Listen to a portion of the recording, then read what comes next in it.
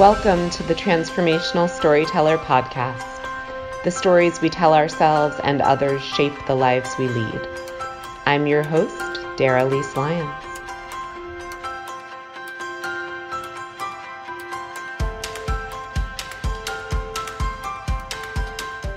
Welcome to another episode of the Transformational Storyteller Podcast.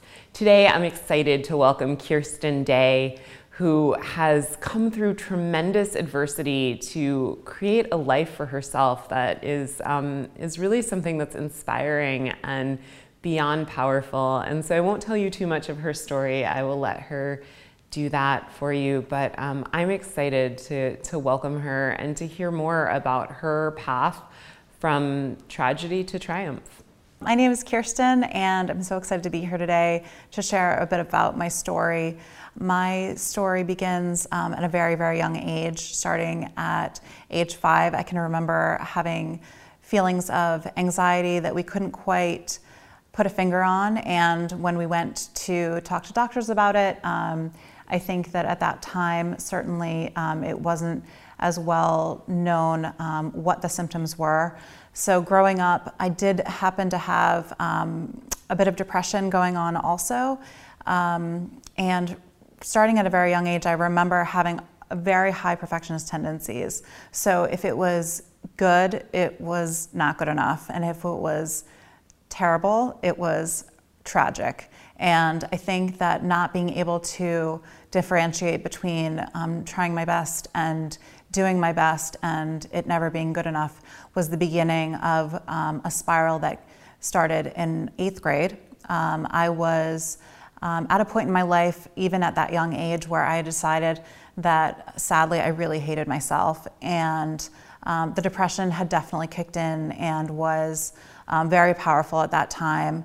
Again, it wasn't really all to the surface yet, so my family didn't know exactly what was going on, but I did decide at that time that I was going to take out the feelings that I was having on my body, and unfortunately decided that I wanted to change myself, and I was going to do anything I could to do that, and I started with restricting my food.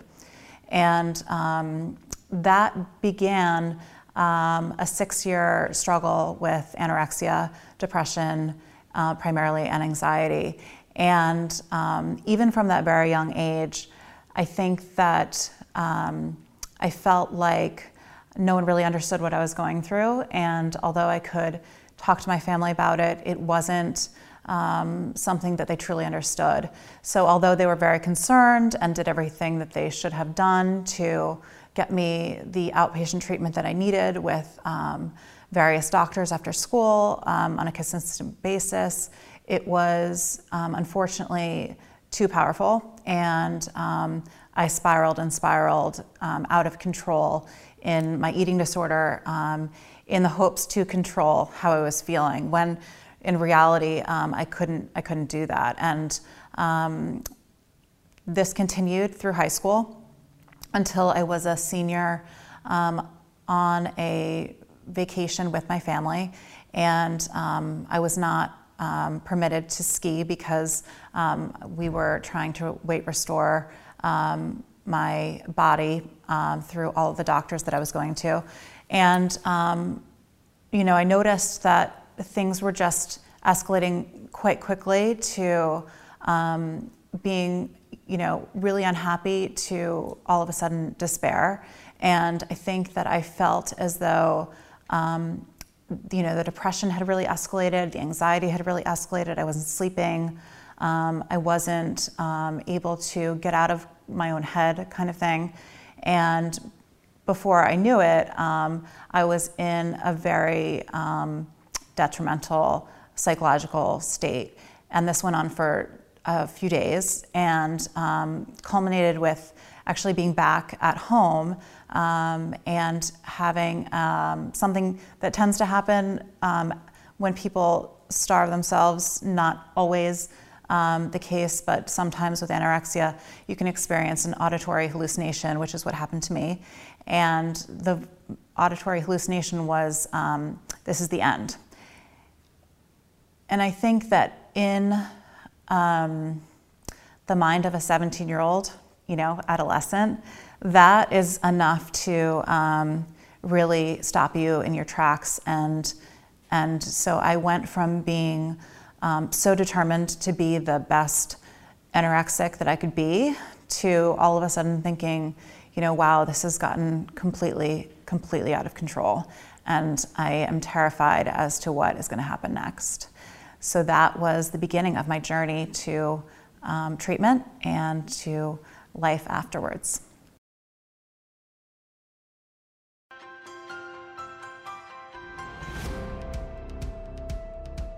One of the things that Kirsten and I have in common is that we are both proud alumni of the Renfrew Center in Philadelphia, and the Renfrew Center is one of the nation's leading experts on eating disorders. They're helping women all throughout the nation to get hope and healing from seemingly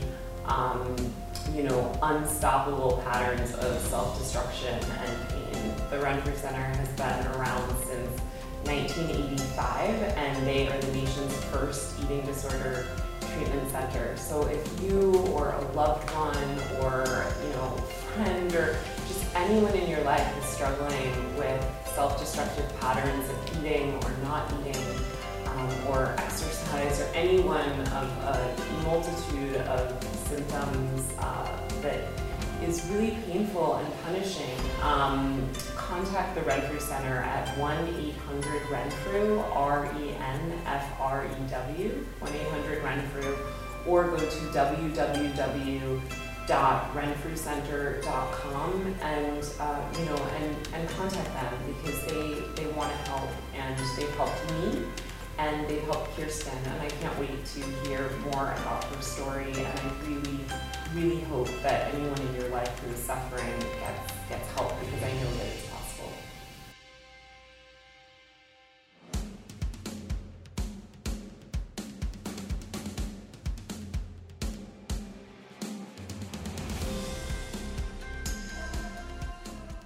Kirsten, thank you so much for being here today. Thank you for having me. Yeah, I'm really excited to do a deep dive with you into you and your work and your experience. And I want to thank you too for telling that story, because it just really touched my heart. Oh, thank you so much. Yeah, it's one of those things where I think the more we can be open about mental health, and certainly when I am open about my story, I feel as though people really respond, and you find out that a lot more people are struggling than you think. Yeah.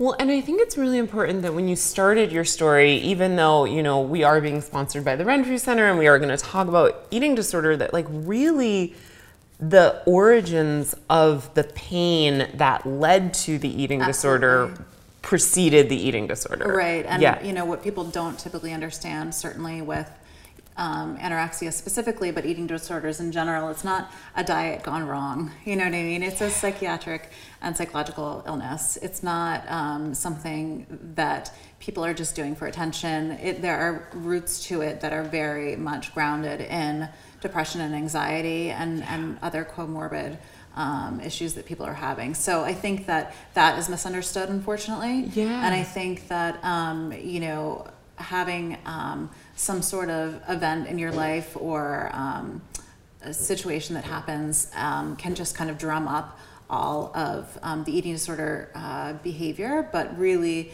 like you said, it's grounded in whatever the emotional distress is that's going on. Yeah, and that in many ways it's a coping mechanism. It feels like it's saving your life at the time when it arises, right? That's right. So can you talk a little bit more about, because I really want people to understand that, if someone in their life has an eating disorder or whatever, they're not doing it to create a problem. They're actually doing it to solve a problem, if that makes sense. So can you talk about your experience with that? Sure. My eating disorder specifically, I think, was used as a coping mechanism to deal with stress that was going on in my life.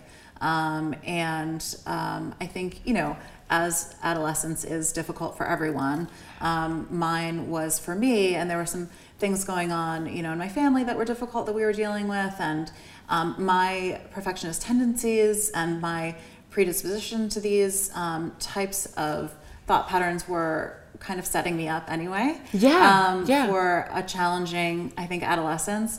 And so, once I decided that I was going to start the behavior, it was a choice at first, but then it became my way of life. It became a part of me. It became something that I really had no control over, and it wasn't a choice anymore. It truly felt like I couldn't stop the behavior and the ritualistic eating, and it just felt like, try as they might with my parents and my doctors and things of that sort, they couldn't get me to turn it around, and that was the really scary part. And you couldn't get you to turn it around. Couldn't. Yeah, and I so relate to that. And also in your story, you were talking about like the self-hatred. Absolutely. And for me, that is something that I really that drove my own eating disorder behaviors and a lot of other behaviors that I had.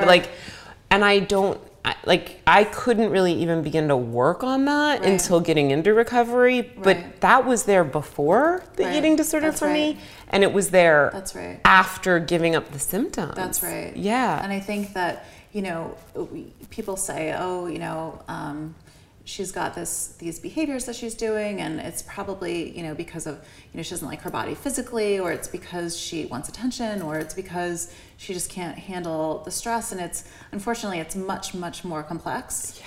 And I think, to have a 13-year-old girl, really, who actually despises herself. I mean, I think that's really hard for people to get their head around. Right. So, where does that come from? What is that rooted in? And how do we go from there was kind of the question. Well, it's also so hard because people look at, they can't look at our insides, right? So people look at you as a 13-year-old girl and they're like, but you're beautiful and you're talented, and I just don't understand why you can't just see yourself the way that I see you. I mean, how many times did people say that to you? I can't even tell you how many times people would say, why can't you just eat? Yeah. And, again, there is this distorted perception that people with anorexia never eat anything. That's not the case. Right. But it is very much a controlled, restricted intake of food, and typically the way that I was doing it was, in these kind of ritualistic ways, always eating the same thing at the same time, in the same fashion. And if it was outside of that, I was so incredibly uncomfortable, and I'd actually feel enraged if someone was trying to make me stop doing that the way that I felt comfortable. Yeah.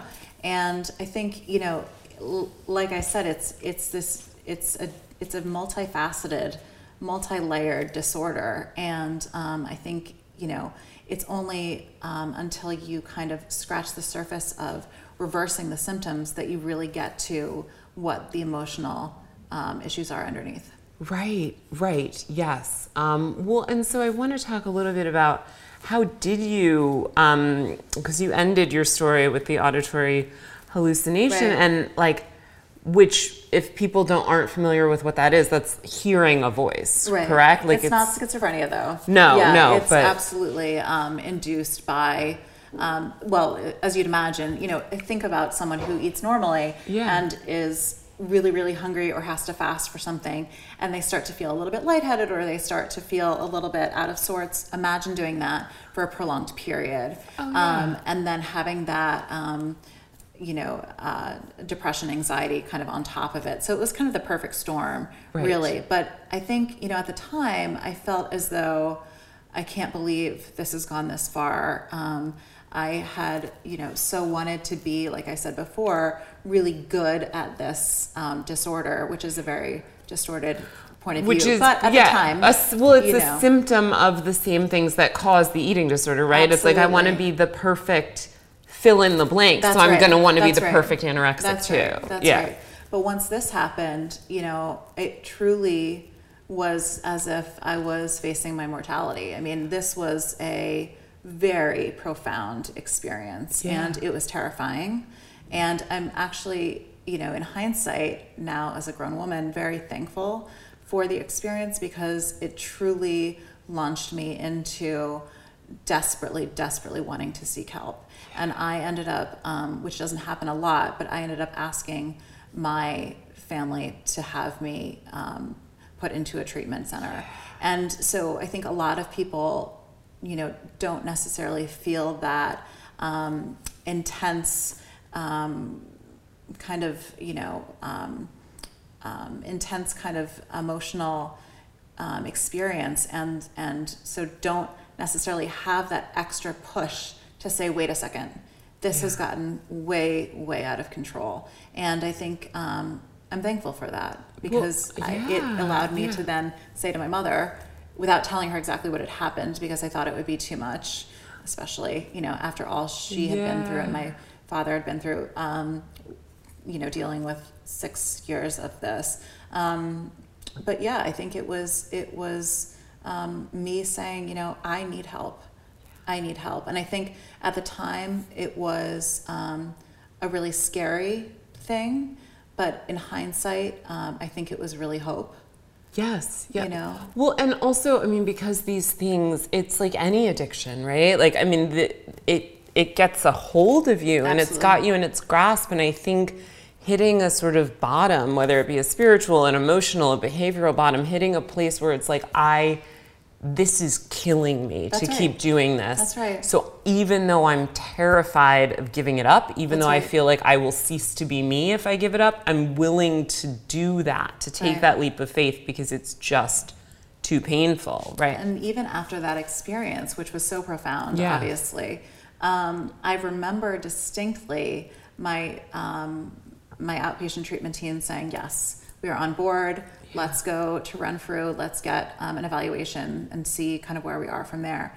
And I remember, even having just had this experience, going to Renfrew and seeing another woman waiting to go in for her meeting to be, considered for the program. And I remember thinking, they will not think I'm sick enough to be here.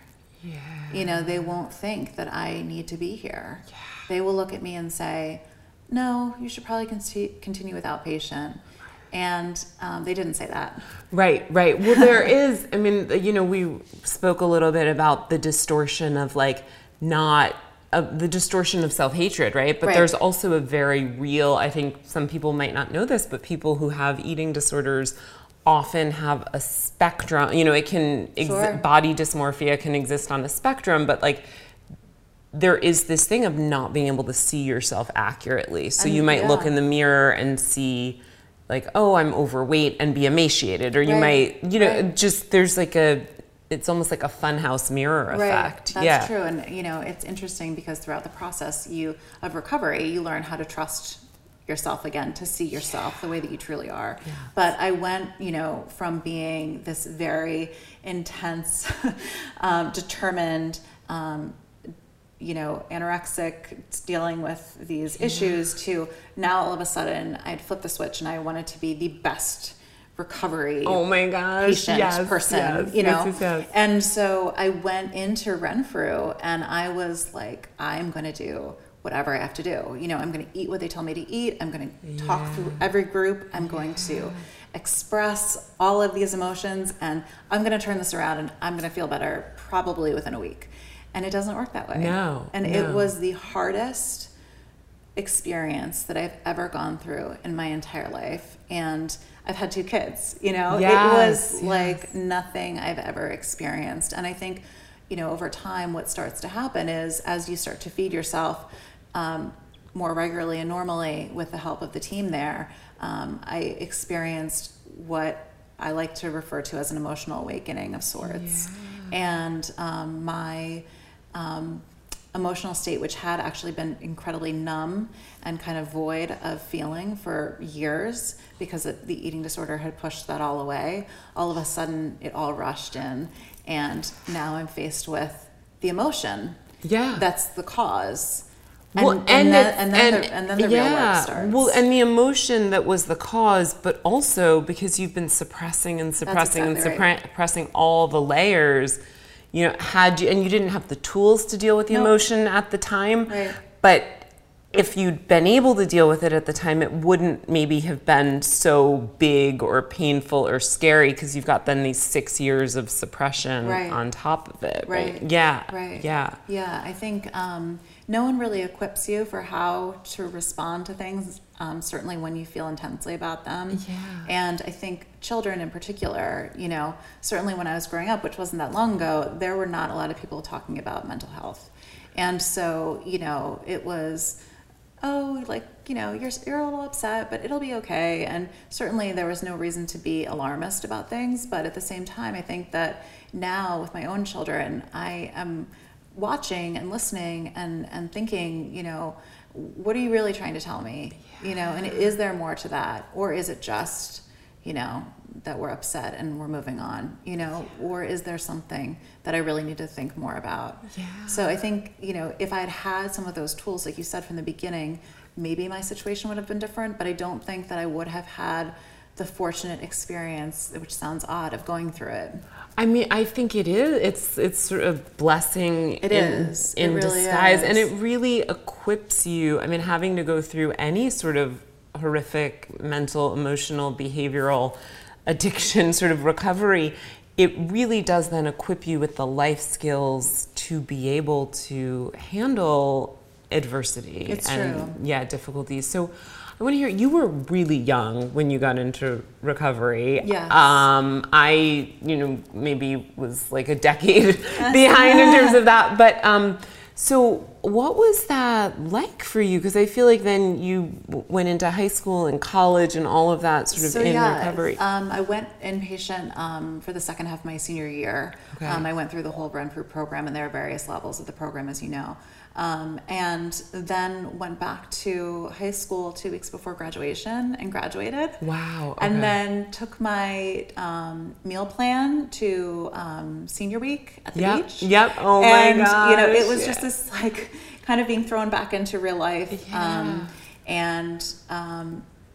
Luckily for me, it worked. I went to and you did the work, right? Because right. And I had applied for school from the hospital. So I went to college on time. Okay. And went to Lehigh University and started my freshman year speaking about my experience. And it was really powerful because I think that women, and certainly men, are affected by eating disorders as well. 1 in 3 people struggling with an eating disorder is male.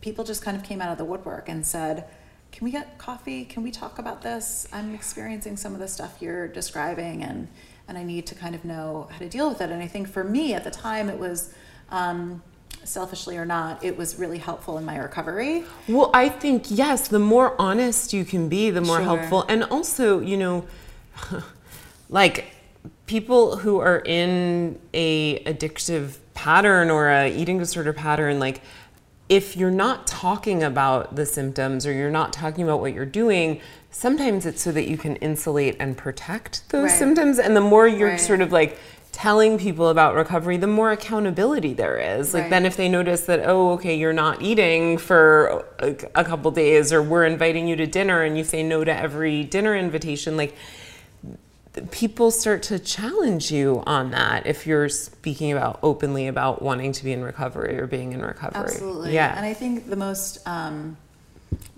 of impactful piece of it all was the response was not a negative one. Yeah. When I'm sitting there and I'm saying, this is my story and this is what happened and this is what I've been through, and the response wasn't, oh my gosh, she's so strange. How did she, what happened there? Or, what is that about really? It was genuinely, wow, okay, well, I've experienced some of that. Yeah.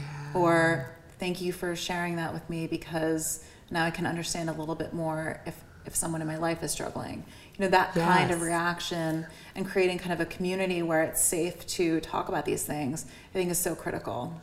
Yeah. Well, and I mean, at what point did you, because now I know you started this brand and you help other people, so at what point did you make that transition from, I'm going to own my story Sure. to I'm going to use my story to help other people? Well, I went to, after school, I went to New York to live there for 8 years. And I started a career that I'm still participating in actively in the fashion industry. But as I was doing that, my daughter was born 6 years ago. And I found myself, after she was born, certainly first of all, going through pregnancy as someone in recovery is an interesting experience to begin with. Yes. But getting through that and having this incredible opportunity to be a mom, I just felt like there was definitely something missing.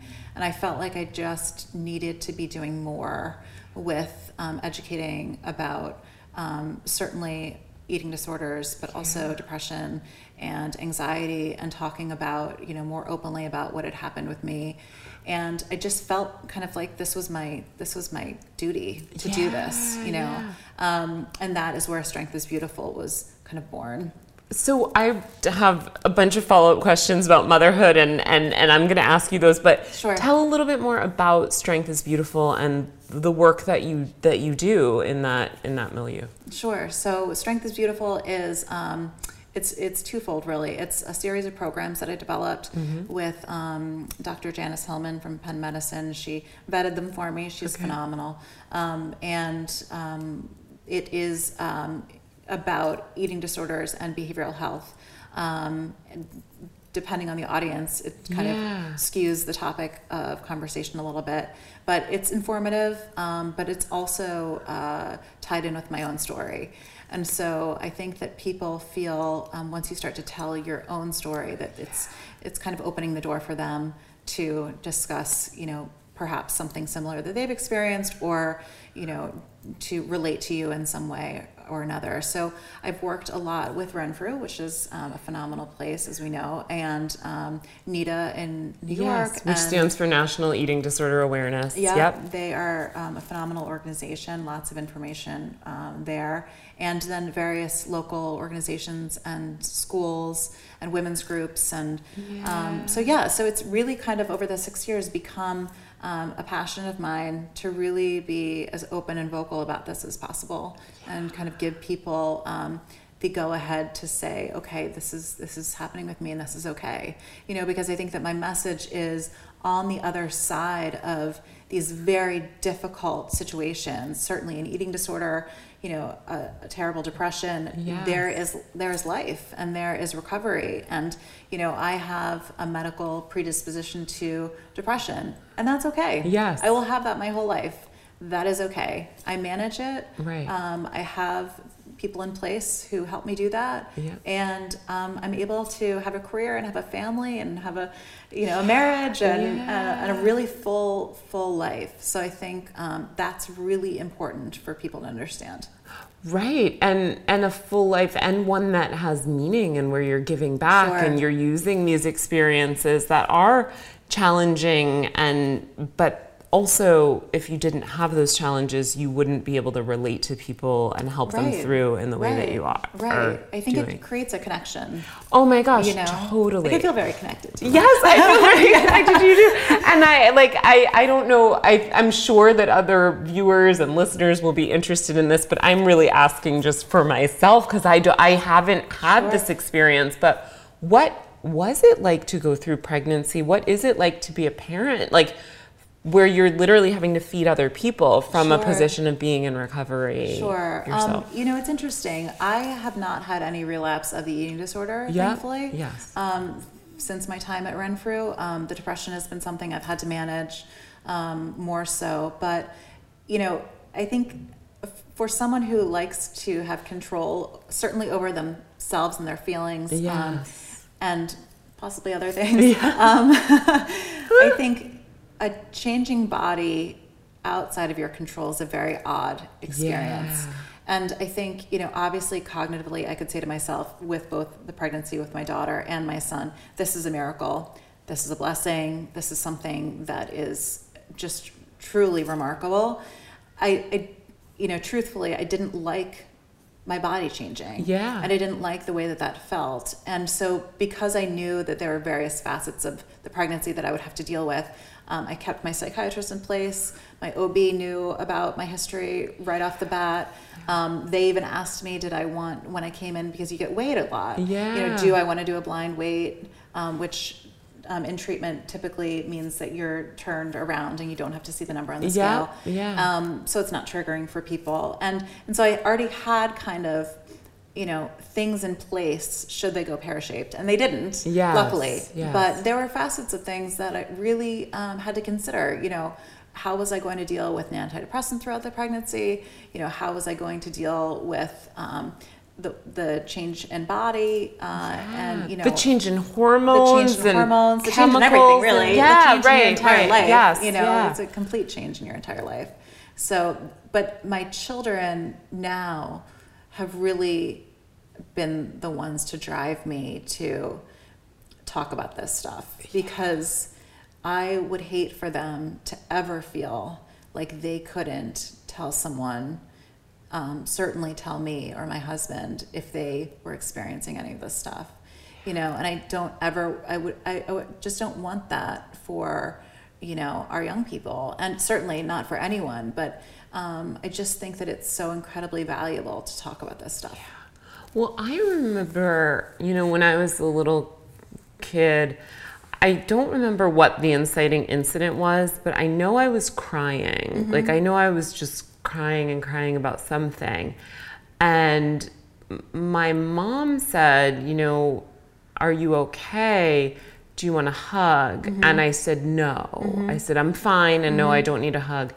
And I remember that, like afterwards, maybe, like a couple hours or whatever after, the feelings had abated, she was like, well, dear, why didn't you want a hug? And I said, well, Mom, because if you gave me a hug, that's supposed to make it all better. And I knew I wasn't ready for it to all be better. And, I think back on that now. Well, right. But I was thinking back on it now, and I'm like, wait a minute. Why did I believe that I couldn't ask for or receive emotional support unless it was going to like fix me, right? And I think it's helpful to grow up in a household where maybe, if there is a parent who's predisposed to depression or whatever, where it's okay to say, you know what, I'm going to share my feelings, and they don't have to be solved. Like we can talk about feelings. We can give hugs. We can give a hug now, and we can give another hug an hour later, and I feel like it is really important for people to have feel like it's like safe to be with feelings and not, need to kind of put a bow on them. Sure. Certainly, male and female. Yes. I think what was really profound for me in treatment was the first time, and I will never forget, when my feelings kind of came back to the surface. And we were in group, and there was another woman talking about her experience, and I just started sobbing, and it had nothing to do with me. And all of a sudden it was like, wow, this is a really powerful moment, and this is when things are starting to change. It was I will never forget that. And I think that people don't even understand what that could feel like, because a lot of people aren't walking around completely emotionally numb. I mean? Or they're walking around just like low level emotionally numb, right? Yeah, and empathy that comes from being a human being and like connecting with another human being is. And for anyone considering it, I do think that the community and treatment is a phenomenal experience. I think just to be with other people who understand what you're talking about and how it is. And just to say, you don't have to explain. I get it. That's a really powerful thing. And I think for me, the thing that was the most powerful about being in a treatment setting was just being able to put everything else on hold. That's right. And prioritize getting well as if it were my only job, because really it really was. It really was. It was all I could do. And I remember, we were talking about being numb and not having feelings. Like, they had to give me a chart of feelings, like the different faces and the different labels, because I would have a feeling and I wouldn't know what it was. I remember the first time I experienced boredom. I was like, I'm having a feeling. I don't know what this feeling is, because I had never not been doing something. And then I like was like, oh, I had to call someone. I called my mom and I was like, Mom, I'm having this feeling. Let me describe it to you. And she's like, I think you're bored. I think you're bored. I think you're bored. Right. So it's pretty amazing to be able to like come alive again. It truly is like coming alive again. And I think there are other factors that people don't realize are also at play. When you're restricting your food for a really long time, you lose all sense of hunger. Yes. And so I had to relearn, what does hunger feel like? What does being full feel like? Is this just a physical reaction that I'm feeling that's really uncomfortable because, I'm just starting this process, or am I really full? And so there's so many levels to it. It's not just the physical, it's not just the emotional. It's the whole thing. Yeah, and I think I'll put a link in the show notes to the starvation study, which I don't know, had you ever heard of that study? So essentially, I believe it was in World War II, during World War II, they gave a number of men the opportunity to, instead of enlisting, to participate in a study where essentially they were food deprived. They were starved for a period of time to see the effects of starvation. Not fun. No, it was not fun at all. And at the same time, the findings were remarkable, because what they revealed were that a lot of like the effects of starvation, or the effects that people with eating disorders go through on a regular basis, like feeling, disconnected from the world, feeling cut off, feeling, having exhaustion. Exhaustion, lying about food, having cravings, hiding food, sabotaging relationships, things that like are a direct result of the behaviors that people with eating disorders do. But some people actually went insane, had nervous breakdowns. One man tried to chew off his finger. I mean, it was devastating. People were having hallucinations. And it really just goes to show, and these were all people who were completely normal around food and had no, I mean, they'd been pre-screened, so they didn't have a predisposition to anxiety or depression or all of that. But it really goes to show just like how the consequences of the behaviors are devastating, and those behaviors are layered on top of pre-existing mental and emotional issues. So I think reading that kind of study, or just understanding what's going on inside the body of someone who's struggling with this, it helps to like take away some of the stigma, or some of the like trying to figure out, well, why are you doing this? And trying to like logic with people, because it's really like they're fighting biology, biochemistry. Your body needs food, right? And I think anytime you're manipulating, whether it's with restricting or binging and purging or binging, I mean, whatever, or even over exercising or, orthorexia, where, the focus is more on living a healthy lifestyle.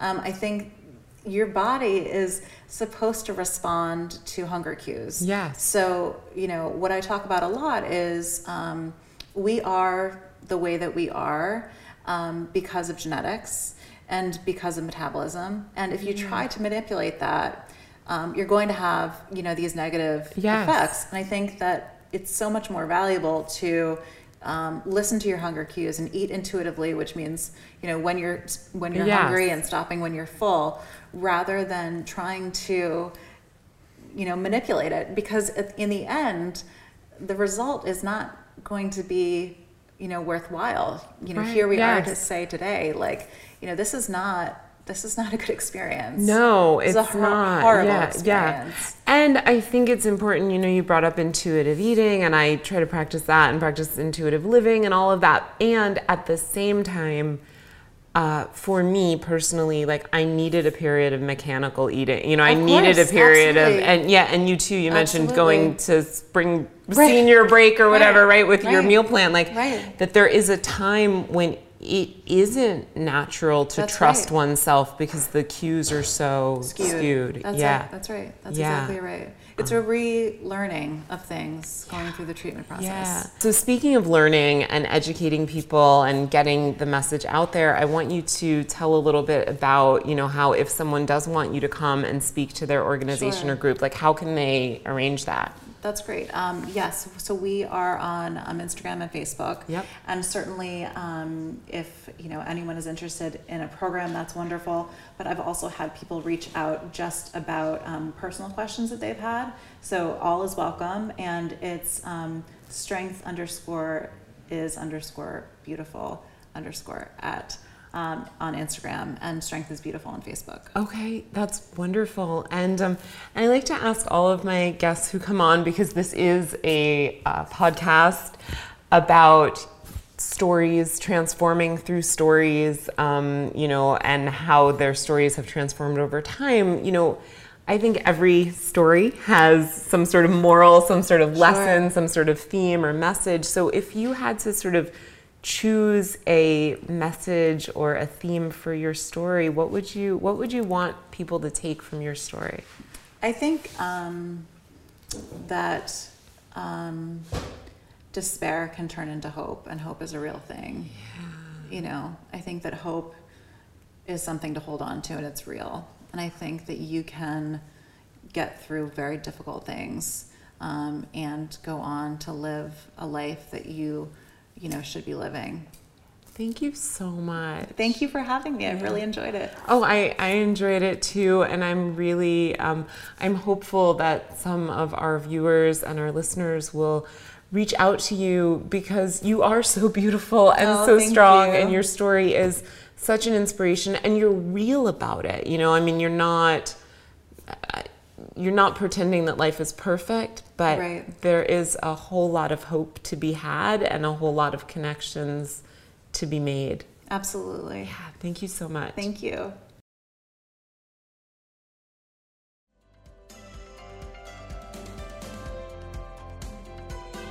I'm really grateful that Kirsten came on today and shared her story of getting back up after a difficult time. And along with that theme, one of our show sponsors is Just Strong, a clothing brand for women that emphasizes strength after adversity. So if you would like to take advantage of 10% off on any of their amazing offerings, go to www.juststrong.com and enter the coupon code DARALEASE10 at checkout. Thank you for tuning in to another episode of the Transformational Storyteller Podcast. As always, thanks to our episode sponsors, our production team at Rebel Hill Consulting, and of course, many thanks to you, the listener. Whoever you are, wherever you are, I hope you're creating stories that empower you and inspire others.